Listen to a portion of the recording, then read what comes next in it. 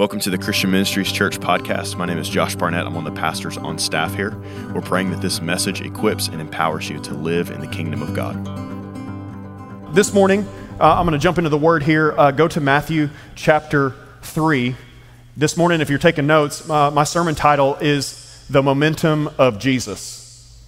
The Momentum of Jesus. And as we talk about momentum, that's a word sometimes that gets thrown around with ministry or life or whatever. And I want us to see this morning, one of the big things I want us to see is that momentum in the kingdom is going to look different than momentum in the natural. Momentum in the kingdom, momentum in the spiritual is going to oftentimes look different than momentum in the natural. And because we think about momentum as a physics term, and it basically is the momentum, it's the mass and velocity of an object as that object is moving. And so I actually thought about bringing a chair up here, but I didn't. I was going to give you a little visual aid this morning. But if I took a chair with wheels or a stroller or a cart, something, and I pushed it across the stage, that what would carry it till it stopped would be momentum, right? And so if you push it, now, if I push that chair, it would stop. If I put someone in the chair, it may be a little bit harder to push, but as I pushed it and got it up to the same speed and let it go, it would go farther because of its momentum. You tracking with me? Momentum is what scares me on the interstate when I'm slowing my car down and I see that Mack truck behind me, right? Because he's got a lot more momentum that he has to slow down than I do in my car.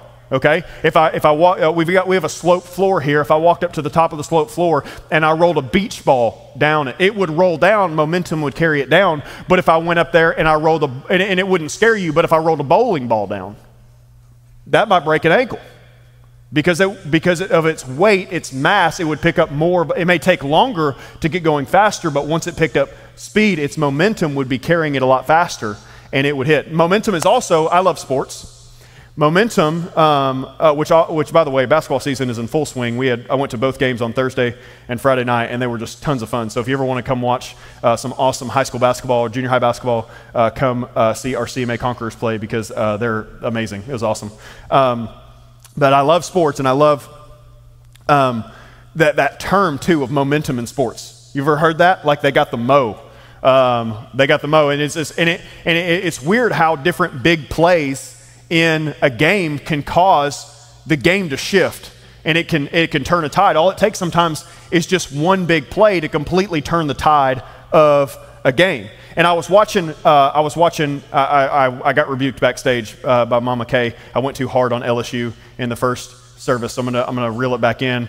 Pat, I'm gonna reel it back in just a little bit on this service. But I was watching the game and of Alabama and LSU last night, and it was wild. It was back and forth, and then all of a sudden Alabama got a stop, and that stop created a lot of momentum for the team, and then they got a big hit.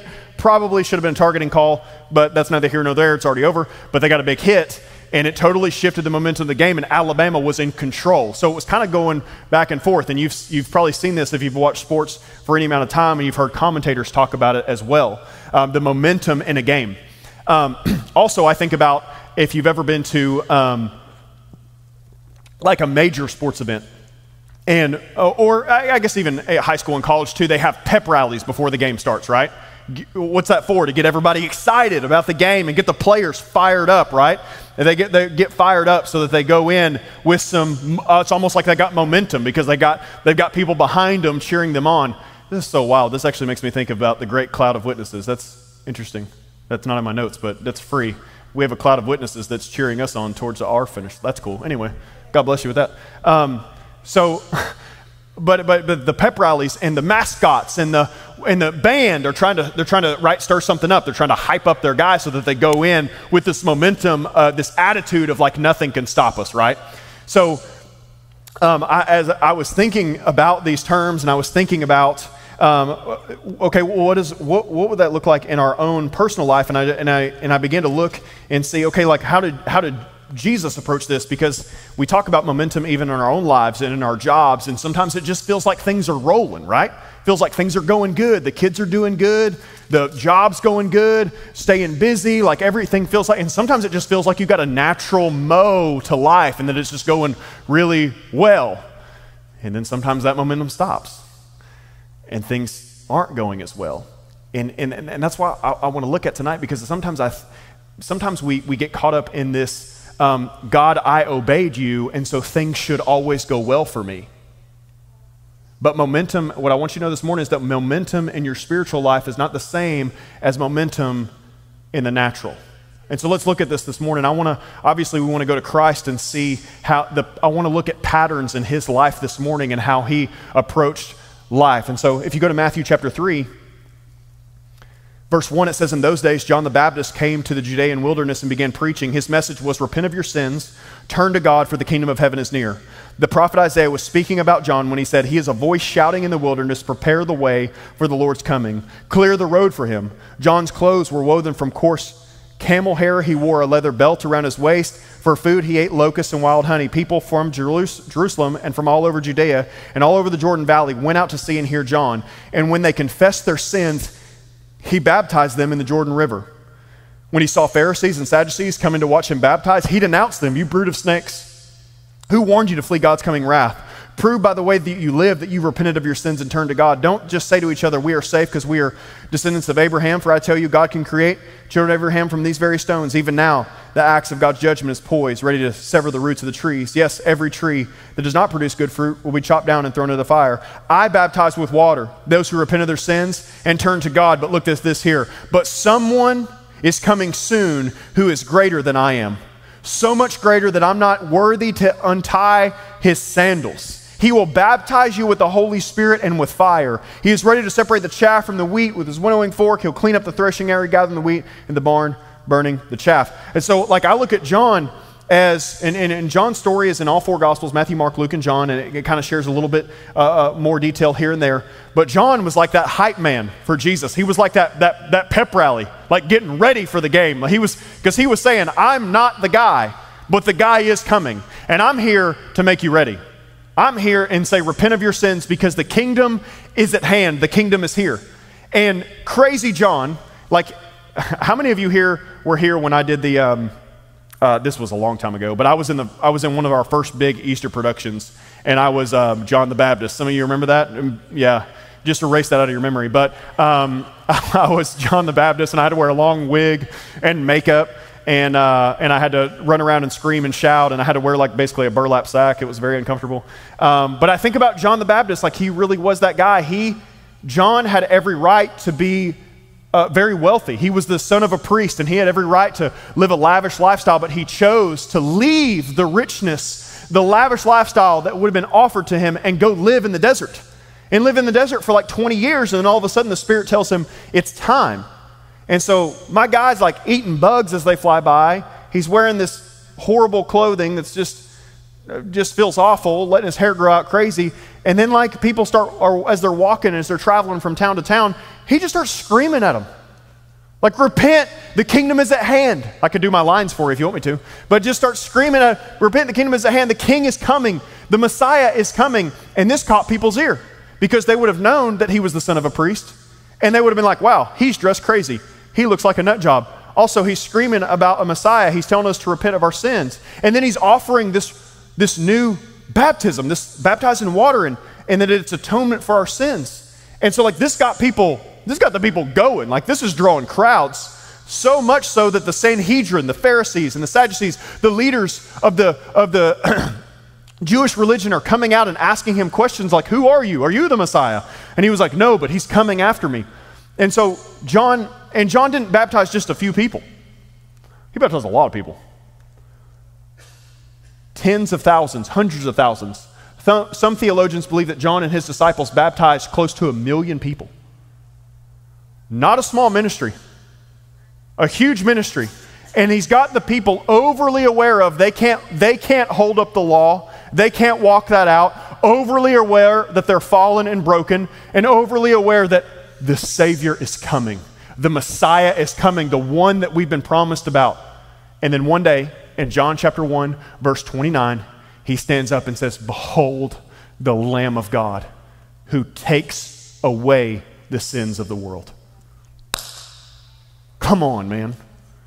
Paul says, if that doesn't get you fired up, your wood's wet. Behold, got a lot of wet wood in here. Behold the Lamb of God who takes away the sins of the world. So people are going, wait,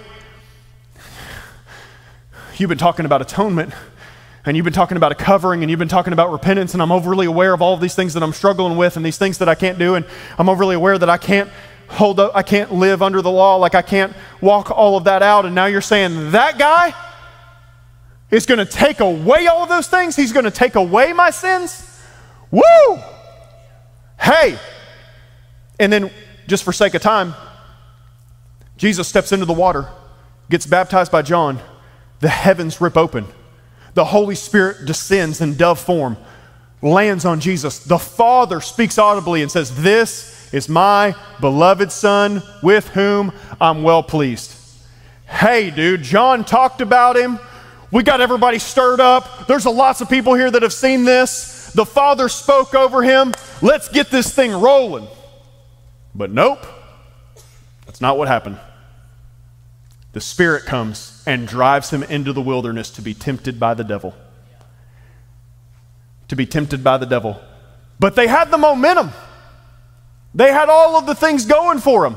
They had the crowd, and they had the forerunner, and they had the audible voice of God, and they saw the dove, and they had it going. Overthrow Rome. Start your ministry. Save us. And the Spirit says, nope. Go to the wilderness.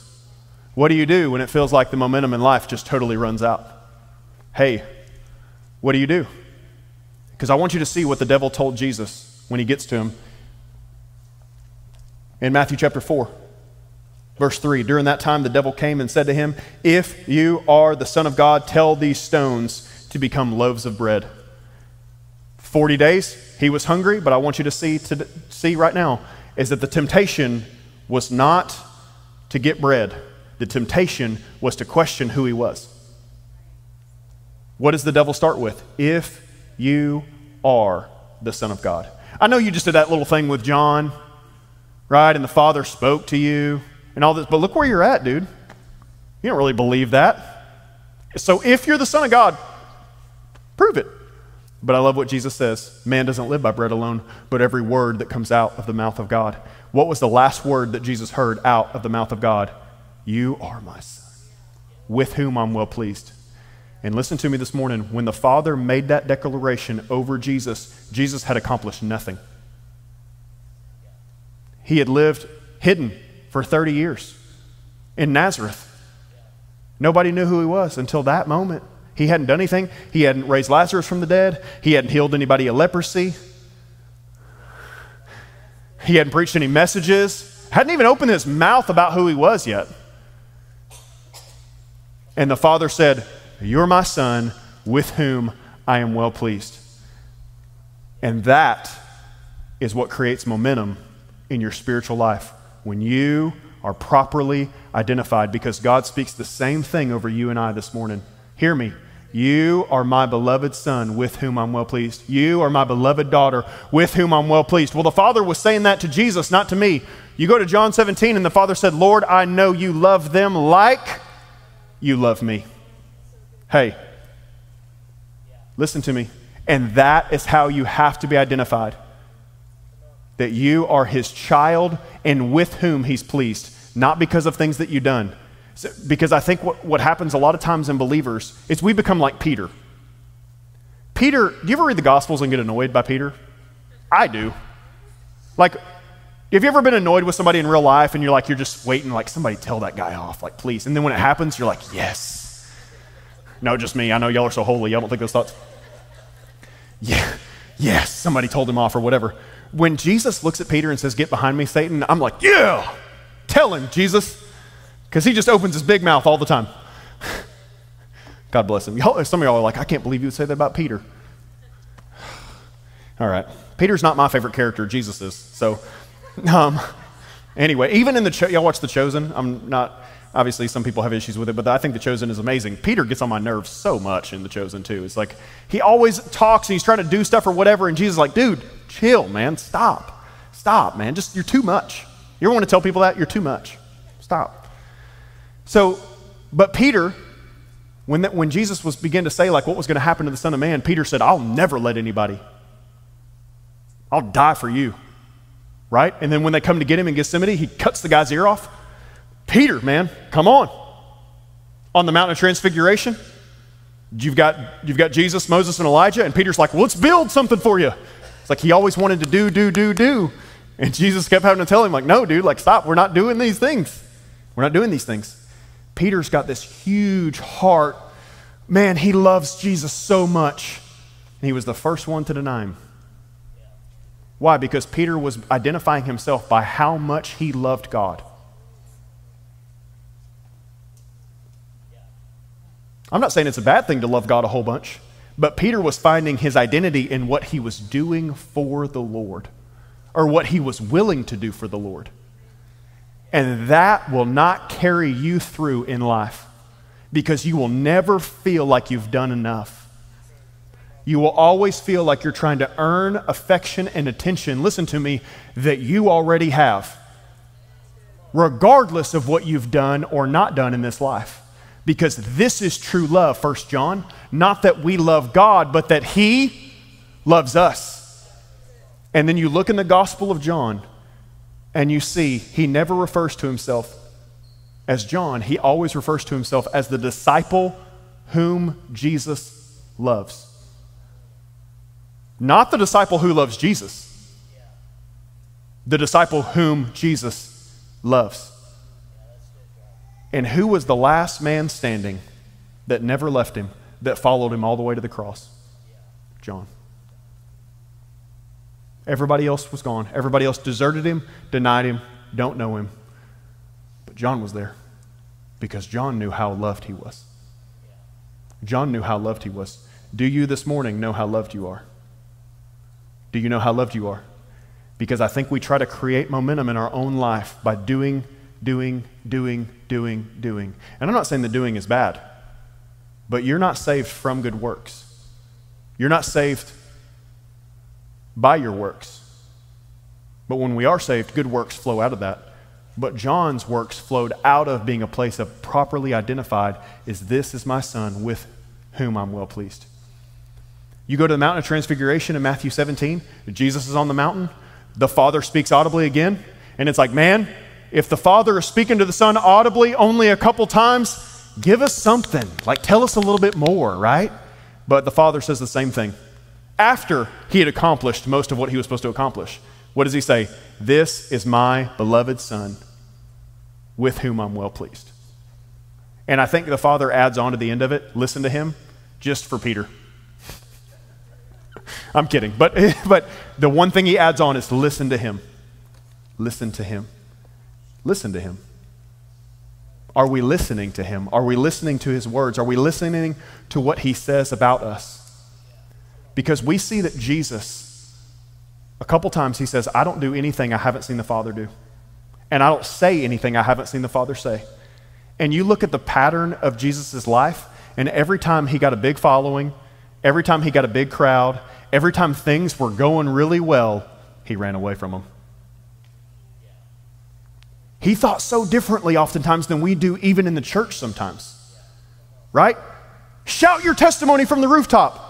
How many people did Jesus say, hey, don't tell anybody? Ooh. Right? Because oftentimes when we shout and tell everybody, it's really about look at me instead of look at him. I'm not against sharing your testimony, but I know that our motives can be twisted. So you let's look at the pattern a little bit of Jesus' life. So after he leaves the temptation, he begins to get some followers. They catch a lot of fish. Cool things are happening. Miracles are happening. He does the wine thing at Cana. Really cool. And so he's done a few things. He's done enough to get the attention of the religious leaders, and Nicodemus comes to meet with him. A leader of the Sanhedrin. Like big time. Think like big time pastor that everybody knows. Comes to meet with him. And Jesus has this meeting with him in the middle of the night. Has this meeting with him, and Jesus never reveals to Nicodemus who he is. He always refers to himself in third person with Nicodemus. He doesn't come right out and say, this is me.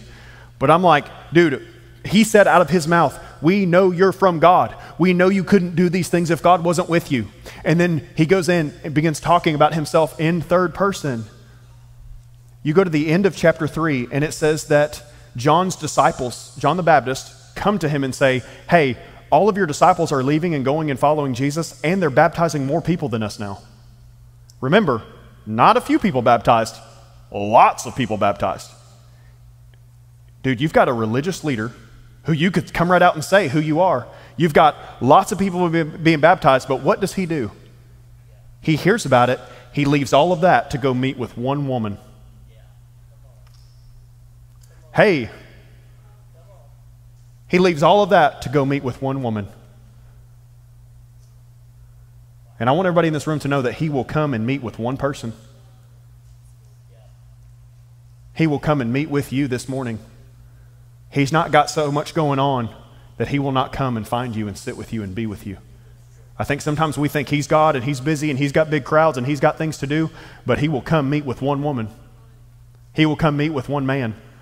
And not just any woman. He met with a Samaritan woman. Met with a Samaritan woman that had been living in sin. Came and met with her, didn't keep him far away. Some Jews hated Samaritans so much they would walk around Samaria. Not Jesus. He came right into her life and completely flipped it upside down. Then things get going again. Ministry gets going again. Heals the man who was invalid for 38 years in John chapter 5.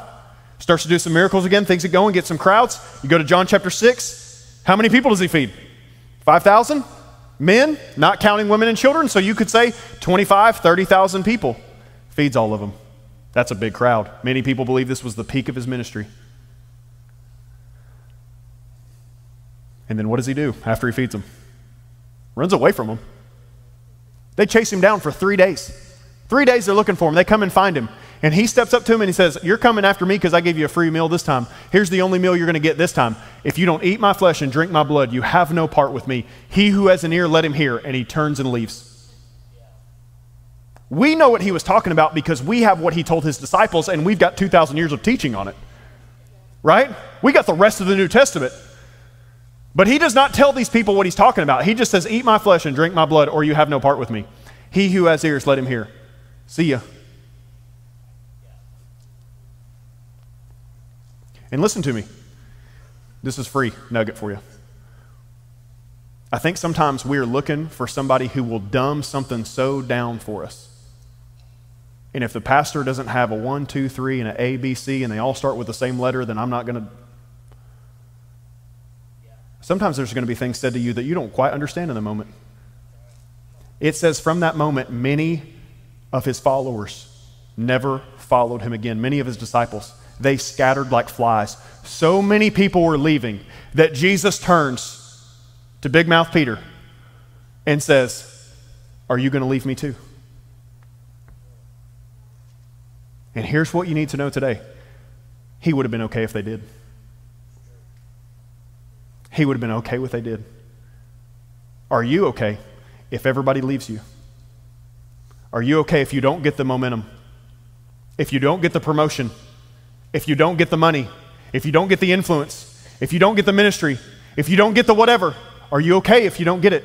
If the purpose or the destiny or the dream or the calling doesn't come like you thought it would come, are you going to be okay? So my question this morning, is Jesus enough for you? The Father was enough for Jesus. The Father was enough for Jesus. Is he enough for us this morning? Even if it feels like all the momentum is gone, because many times it will feel like the momentum in the natural dies. But the momentum right here can be through the roof. You can be caught up in the third heavens, and it doesn't matter how many people are following you, or how many people love you, or how many people have rejected you. Doesn't matter how big the crowd is, or how big the house is, or how big the car is, or how big the paycheck is. It doesn't matter how many, because you're good right here. Why did Jesus keep leaving and going to be with the Father? He was showing us the secret of life, the secret of momentum. Some of us have got to settle today that if this is all there ever is in my life, this is all there ever is. I meet people sometimes that are so blinded by their dreams that they cannot see that their dreams are sitting with them at the dinner table.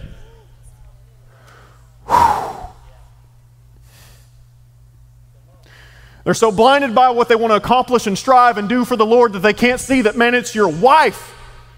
It's your kids. It's your husband. It's who's right in front of you right now.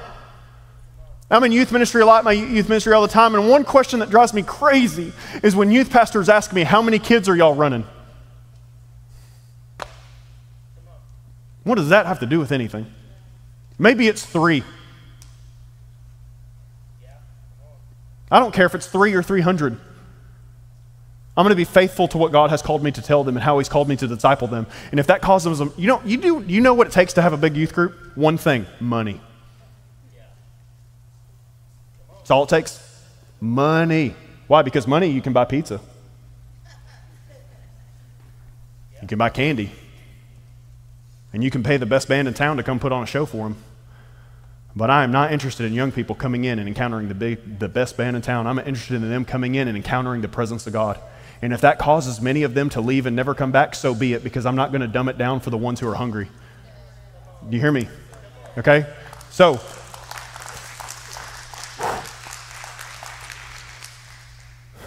my identity is not going to be found in how good this sermon goes. It's not going to be found in how many people show up on Sunday morning. It's not going to be found in how many youth show up on Wednesday night. It's not going to be found in how many people come to fall retreat. My identity can't be in those things, because if it is in those things, then it will never be enough. Your identity can't be in how much influence you have, how many followers you have, how much money you're making, how the business is going. What if it never gets any bigger?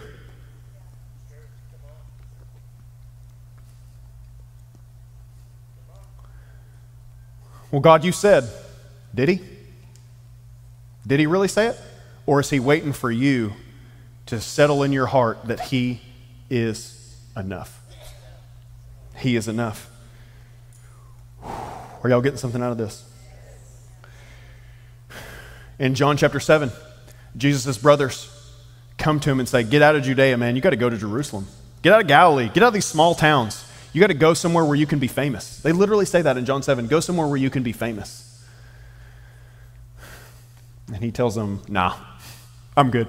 And he actually goes secretly to this festival that they go to in Jerusalem. And on the last day in John chapter 7, he says, if anybody is thirsty, come unto me and I will give you a true drink. Does anybody need a drink this morning? Not that kind of drink. I know where some of your minds went. Jason. You started laughing. I'm just kidding.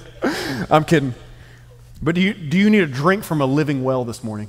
Do you need rest? Oftentimes, restlessness and unsatisfaction is because we have not stayed in the secret place with him. That we have gotten away from what first set us on fire. Why did Paul tell Timothy, fan into flame the gift? What's the gift? The Holy Spirit that God has put on the inside of you. Fan into flame. How do you fan it into flame? You get in, you shut the door, and you ask him to fill you with the Spirit. You ask him to give you more.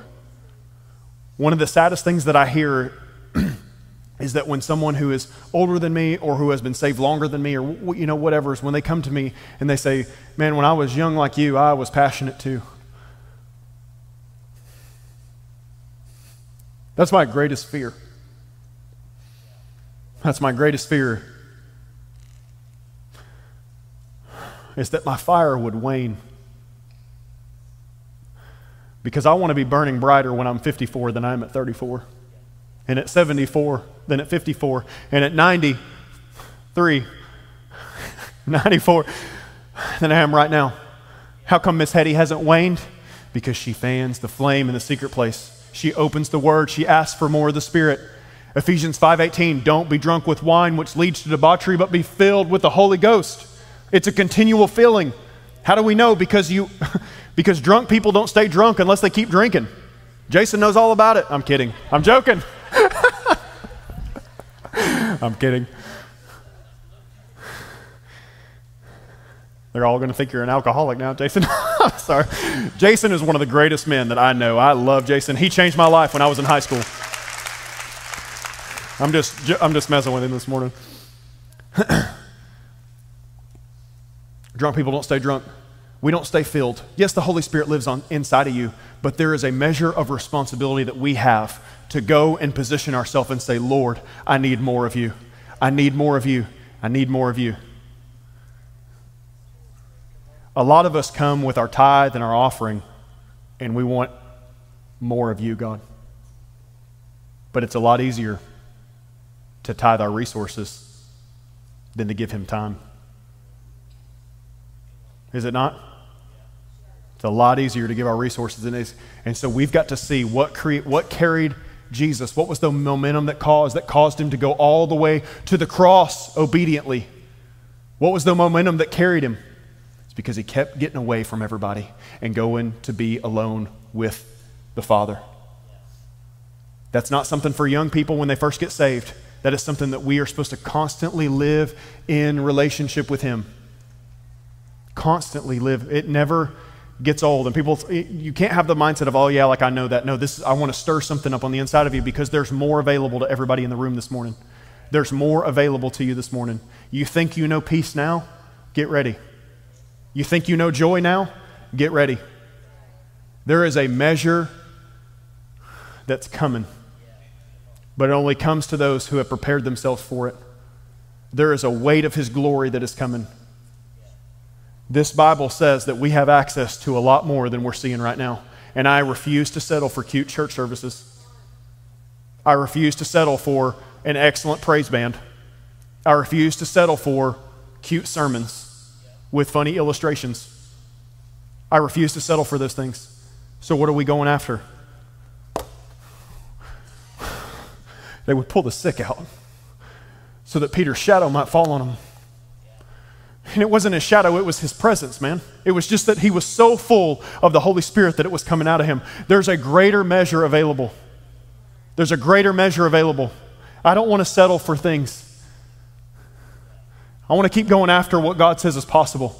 Anything is possible to he that believes. Signs and wonders will follow those that believe. How do we stir up belief? We get into the secret place and we ask him to build our faith, to fill us with our spirit. Come on.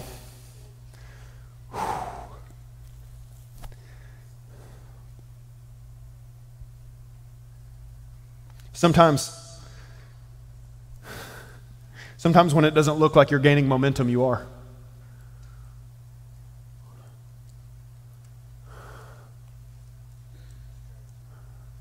I believe that God has been getting ready, our church ready for a great move of the Spirit, and he's been positioning things. You don't build a house overnight. You don't build a house overnight. God has been structuring things in our church and with people and with lives and with families so that he can fill us with a greater measure. Do you hear? And listen, are you okay? Are you okay with, I just get to build it for the next generation?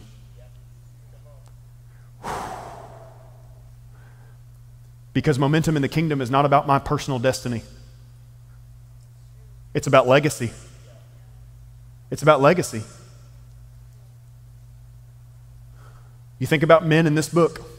Noah spent 100 years building a boat that 8 people got to take a ride on.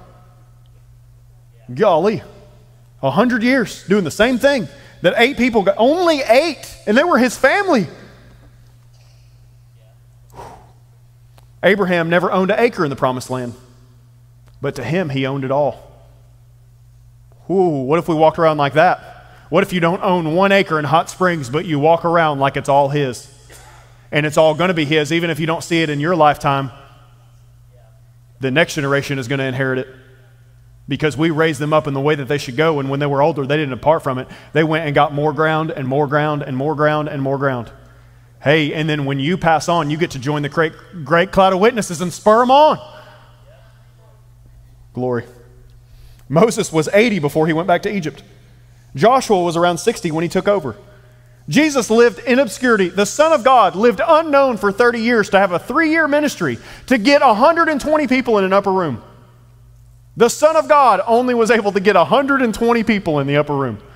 Revealed himself resurrected to a group of 500, and only 120 went to the upper room. Friend, do not base your success on how much money or how many people. Don't base your success on that. Success is so much greater than that.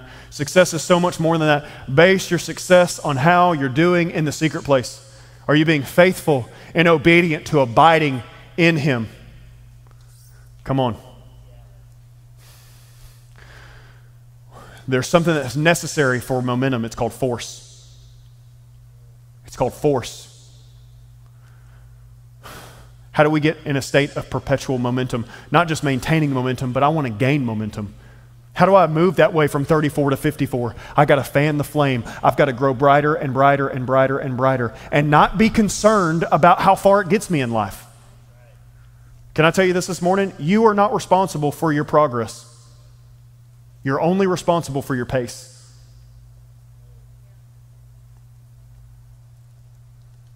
You're only responsible for your pace. Can you hear that this morning? And everybody in this room, we all have exactly as much Jesus as we want.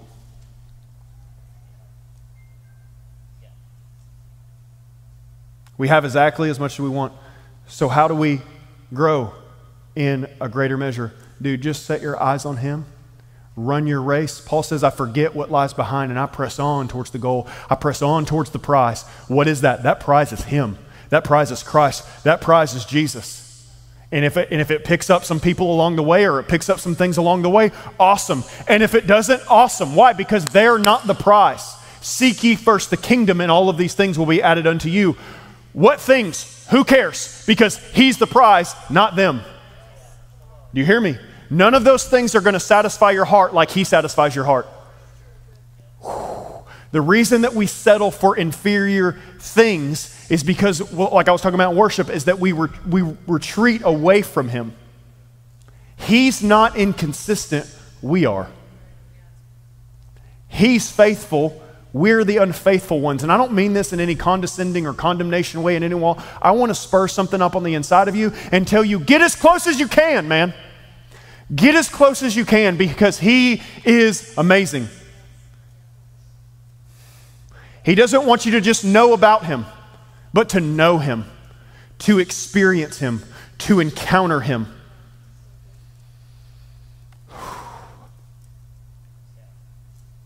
To encounter him. To encounter him. Supernaturally encounter him. I live under a greater covenant than Moses. And Moses talked to the Lord as one talks to a friend face to face. Think about all that Moses had seen, and he still asked God, show me your glory. What if that was our heart cry? Every day, you get to work early, you're driving to work. Sometimes I wouldn't suggest doing it while you're driving to work because you might have a wreck. I'm kidding. And you just ask God, show me your glory. Show me your glory. I want more of you, Lord. What if that was our heart cry? Luke 11. If anybody asks, he'll give the Holy Spirit. He'll give a greater measure. There's more for you.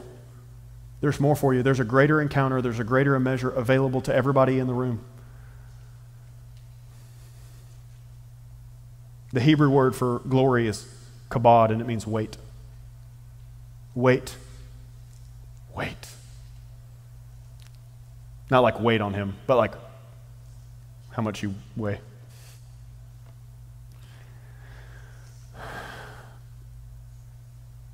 How do I know that God is real? Not because I read a book about him. Not because somebody stood up and told me about him, but because I feel him here. Because I've encountered him in a secret place. Because I've seen his face. Those eyes that burn like fire. That hair that's white as wool. I've heard the voice that sounds like many waters. And you can think I've lost my mind, and that's okay. You can stay right where you're at. But the weight of God's glory crushes the weight of anything else that would come against you. The weight of his glory, a lot of you are weighed down by anxiety, and you don't need to take a medication for it. You just need to get in his presence where the weight of his glory begins to crush that thing off of you. A lot of you are burdened down by depression. Let the weight of his glory break that off of you. How do chains break off of your life? You let the weight of his glory break off of you. Well, I just got to try really, really, really hard to overcome this temptation. No, you don't. Trying harder is not going to do it for you. You have to get into the presence, get close to the all-consuming fire, the one that is going to burn those things out of you with the weight and measure of his glory that is available to you. And he will become so irresistible that you'll begin to have the heart of David that said, the one thing that I asked, the one thing that I long for, that I might dwell in the house of the Lord and gaze upon his beauty all the days of my life, inquire about him in his temple. Come on. I think I'm done. I'm over time. Y'all stand with me. Let me pray for you.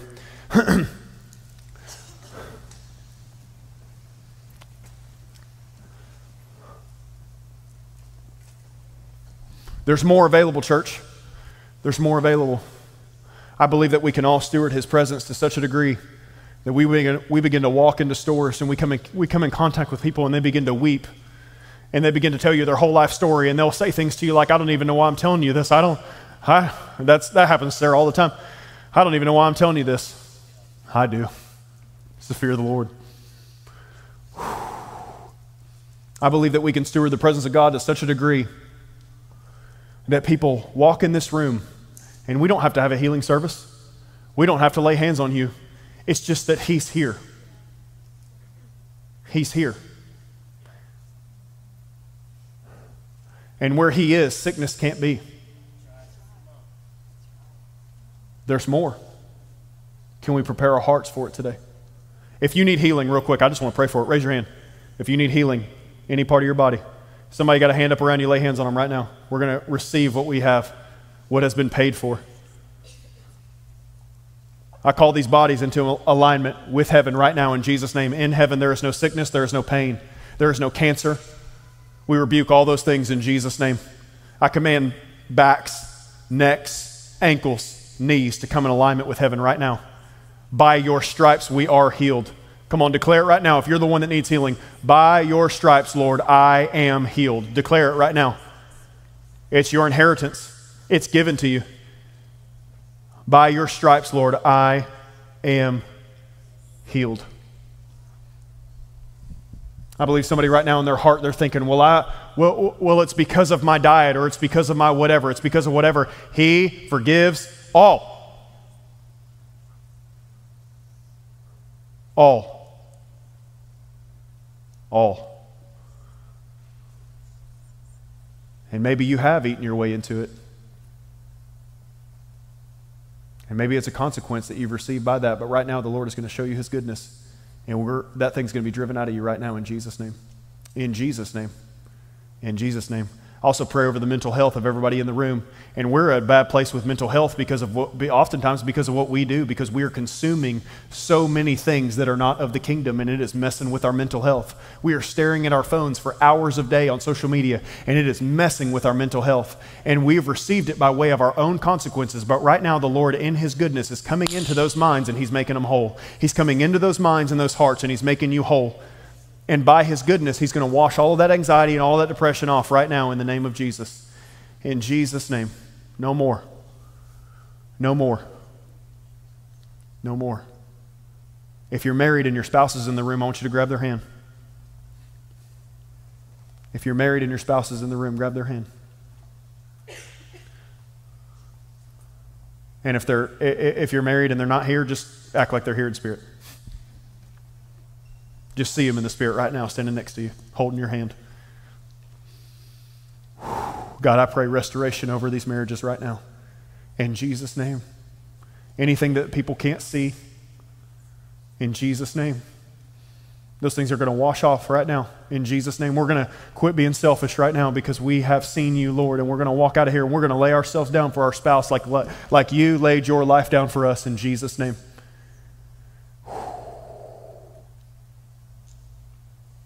The greatest witness and testimony of our church is going to be marriages,